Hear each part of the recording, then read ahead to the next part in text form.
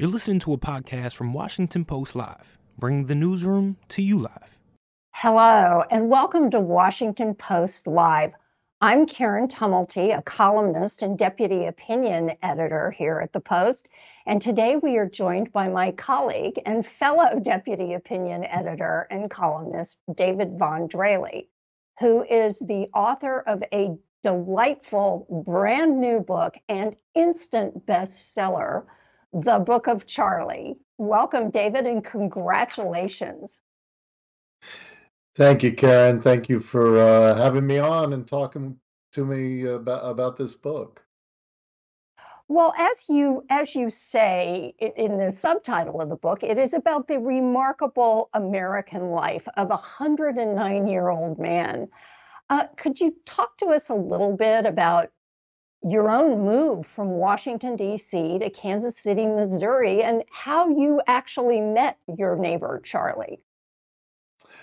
Well, this is back in 2007, and my wife Karen and I had 4 young kids at that time. The oldest was 9, the youngest was 4, and we began. Life might be a little bit easier for us if we were back in the middle of the country after having lived for 25 years on the East Coast. We moved to my wife's hometown of Kansas City, bought a home in the suburbs, and we had a house full of moving boxes in August of that year. And I remember going outside to pick up the Sunday newspaper. It was a heat wave, blindingly hot at 8 in the morning. And halfway down my driveway, I looked up and saw across the street my new neighbor. He was wearing just a pair of swim trunks. He looked quite muscular and stylish with his white hair flopping over his eye as he was washing his girlfriend's car on Sunday morning. What was unusual about this, as he waved and hollered at me, was that Charlie had just turned 102 years old. I thought to myself immediately, this is somebody I need to get to know. Yes, and we just saw that girlfriend, a vivacious blonde who we learn a lot more about in the book. One of the things you note is the sort of moment in history that Charlie was born. You quote the historian Henry Adams as saying it was the moment at which history's neck was broken by the sudden eruption of forces totally new. And it's really one of the great themes of the book. Could you talk a little bit about what all was changing throughout Charlie's life and the many things that he had to adapt to thrive? Absolutely. The reason I wrote this book was realizing that my children, those kids that we moved out here to raise, who are now in their 20s, were going to be living through tremendous change in the 21st century. More change than I experienced in my life. If you talk about change at the societal level, at the cultural level, I needed to go back in order to find a trailblazer for them, a role model of how to deal with change and survive and thrive through disruption. Needed to get back to the beginning of the 20th century, which was the end of the agrarian age. Most Americans still lived on farms. They got around either by walking or by riding horses or horse and buggies. Very few cars in the whole United States. There were few paved roads anywhere in the country. Flight happened, the first true aircraft flight by Wilbur Wright when Charlie was a little baby. There was no radio, let alone television. Motion pictures were purely experimental at that time. The world was still ruled by kings and czars and pashas because those empires had not been tested by 2 worlds. All of this change lay ahead, and Charlie had to navigate it. And that I realized as I heard his many stories. He was a great raconteur. I would go over across the street and sit in his den and listen to him talk about this life. And gradually it dawned on me that this was the kind of flexible, adaptable, optimistic, upbeat, you know, experimental, open person who would be, like I say, a role model for my kids as they go through the unpredictable future that faces them. Well, another thing, another theme of the book, it impressed not only me, but some of the members of our audience who have read the book, is the theme of Stoicism. And I always think of Stoicism, I guess I've thought of the word too narrowly as sort of just kind of gritting your teeth and getting through it. You have a much kind of broader definition of the coping skills that go with Stoicism. Could you talk about that? For sure. For sure. I think Stoicism does have a bad rap. It's considered this kind of unfeeling or sour, dour, unhappy philosophy. That's really the opposite of what I think it truly means in the classical sense. The Stoic philosophers of 2,000 years ago were simply trying to help people be happy and be productive and be useful. And the way they did that was to sort of divide the world into the things that are under one's control and all the things that lie beyond our control. So, what's under our control? The product of our mind, of our will, our own decisions, our own actions, our own choices. These are things we can control. What's outside of our control? Everything else. The weather, other people, what the government does tomorrow, whether a piano falls out of the sky and lands on your head. We don't control any of those things. We can't go into the past and change it, and we don't know what the future has in store. So, by focusing on the things that are in our control, the Stoics say, then we can be truly useful, productive, happy people because we're not constantly angsting over things that we can't influence. And Charlie, he wasn't a philosopher. He just came to this, I think, naturally, and naturally understood that the essence of happiness and of freedom, of true freedom, is this understanding that you can only focus on the things under your control. Well, that brings us to a question from our audience from Joan McWilliams from your home state of Colorado, who asked, did you ever discuss Stoicism with Charlie, or did you reach your conclusion through your own observation? Would Charlie have called himself a Stoic? You know, it's a great question, and people have asked me, what would Charlie make of this book? He had no inkling that a book was going to be written about him.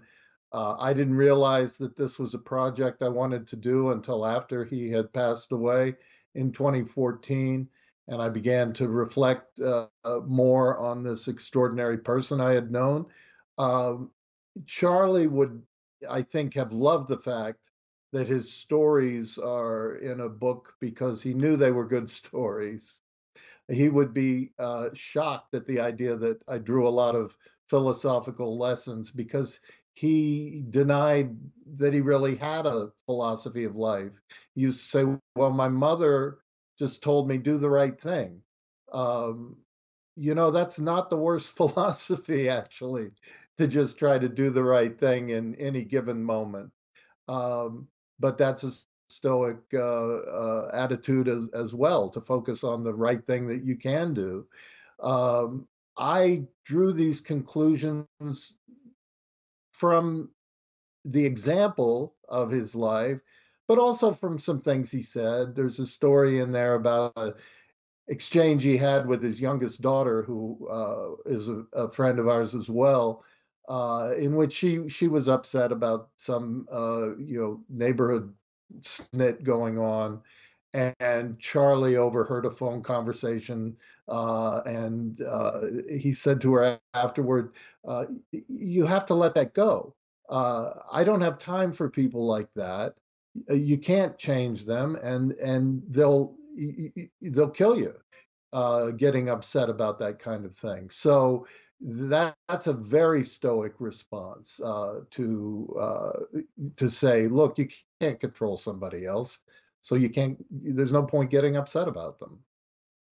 Well, so talk a little bit about your writing process. You didn't decide you were going to do this book until after Charlie was already gone. So I assume you weren't sitting there in his living room, his interestingly decorated living room, taking notes.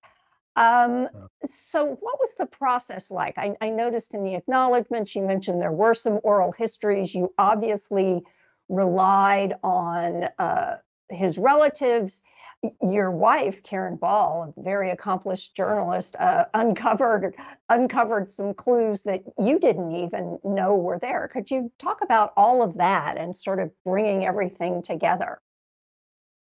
It was, you're right about my Karen Ball. She's one of the best reporters I've ever known. And when she decides she's going to find something out, she finds it out. And she was able to discover things about Charlie's life that even his own family didn't know. So that was huge help. I was tremendously assisted by the fact that his family had arranged for him to do a professional oral history where he was interviewed by a very skilled interviewer over the course of 3 hours. There's nothing in those tapes that I didn't hear from him. Uh, there's nothing in those tapes that I hadn't heard from him personally, but it was useful to have them recorded as well. And then I, had a wonderful sort of education in the 20th century. There were all sorts of little side roads that I was able to go down and explore the medical history of medical advances, of automobile travel in the United States. I love history, and finding these kinds of stories was a swell time. And then the challenge was to find a pace and a tempo for the book that would make it, you know, uh, accessible, because it's not a conventional biography. And Charlie was probably not a person who would have merited, a full dress biography. He was a pioneer in anesthesiology in Kansas City and nationally, but he didn't invent any of the techniques.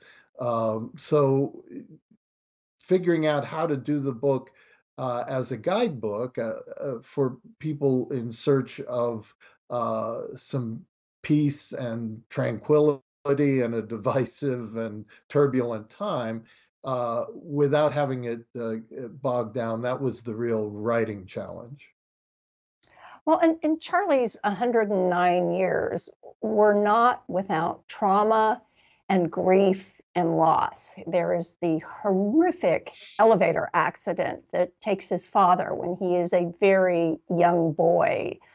Um, there is hints that there was sexual abuse at the summer camp that he went to. He loses his first wife when she kills himself. His second marriage is very brief. Could you talk a little bit about that and sort of the degree to which those sorts of things left their imprint on Charlie and his ability to, in some ways, you know, relate to people and to sort of Mhm. chart his own life? Sure, absolutely. I mean, the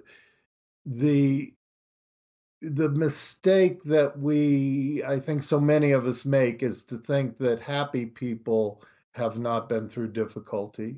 Um, and oh, well, it's easy for them to be happy, easy for them to be well adjusted because they didn't have X, Y, or Z happen to them. I think as we go on through life, Karen, I'm sure you feel this way. I know I do. We learn that everybody's got stuff in their lives. There's nobody who gets out of here unscathed in one way or another. And so it's important in this book to understand Charlie's pains and failures and tragedies as much as his hijinks and adventures and joys and successes, because they were all a part of his story. And the question is, how do you deal with those traumas? How do you go on to be happy in a world where you know that somebody as close to you as your father could be snatched away from you in an instant?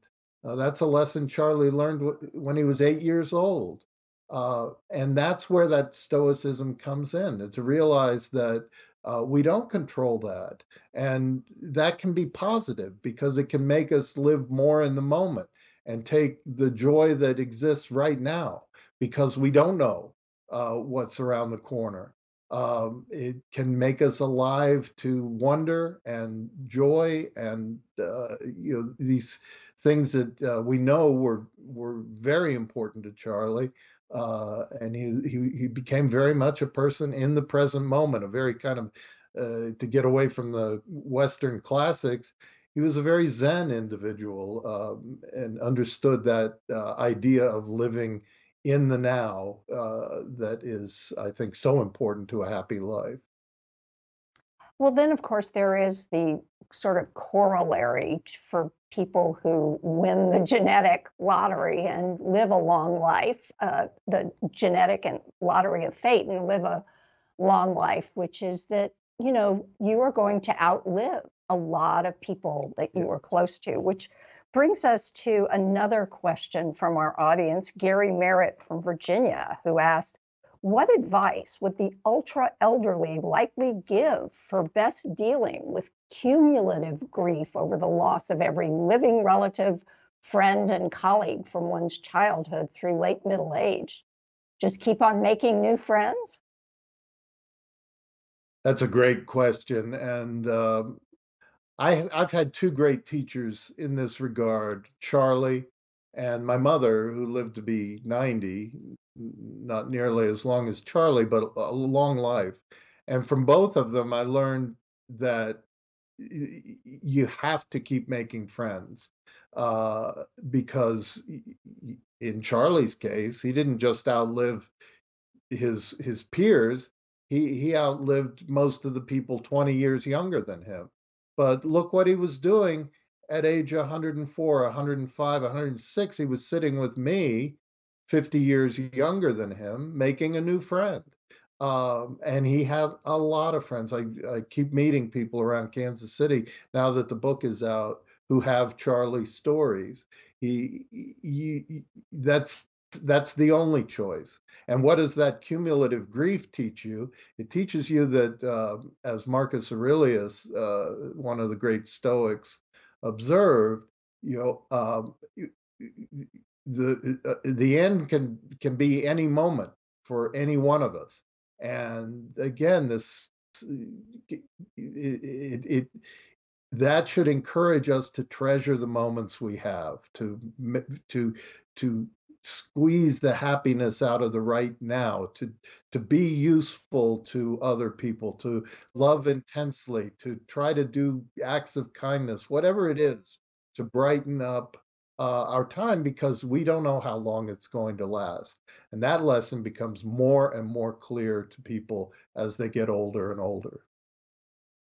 Well, I must say, one thing as I was reading the book that occasionally had me cringe was your descriptions of medicine and how it changed over the course of Charlie's life. Essentially, you said when he became a doctor, the truth was doctors didn't even cure people. Right. And he is a pioneer in the field of anesthesiology. Could you talk, and again, these are all things that are discovered over the course of his professional life, in some ways were brought to us because of wars and the necessity of saving troops. Could you talk a little bit about that? It was just such an eye-opener for me. It's so the most famous doctor in this part of the world when Charlie was coming up was a guy named Arthur Hertzler. He was trained in Germany by the greatest doctors in the world, and in his memoir, it hit me because I was reading it, and he said the thing was we couldn't cure anything.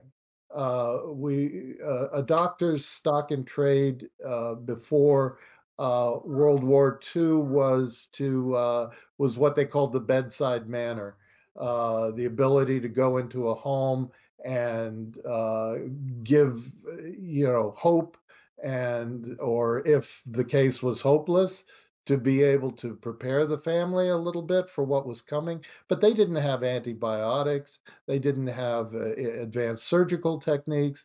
I went through Charlie's college notebook, where he wrote down what he was taught to treat basically every disease, and it's just crazy stuff. So then along comes World War II, and penicillin is put on the fast track for development, and doctors learn how to do thoracic surgery using endotracheal tubes, and IV anesthetics come along, and all of this happens in about 5 years. The effect on the medical community was a lot like what you and I have gone through in journalism over the past 10 or 15 years. Great. We have lost the connection with David. So I apologize, but we did have an absolutely wonderful discussion. And I want to thank David for joining us today, and also to remind you that you should check out what interviews we have coming up. Just please head over to WashingtonPostLive.com to find out more information about all of our upcoming programs. I'm Karen Tumulty. Thank you again for joining us. Thanks for listening. For more information on our upcoming programs, go to WashingtonPostLive.com.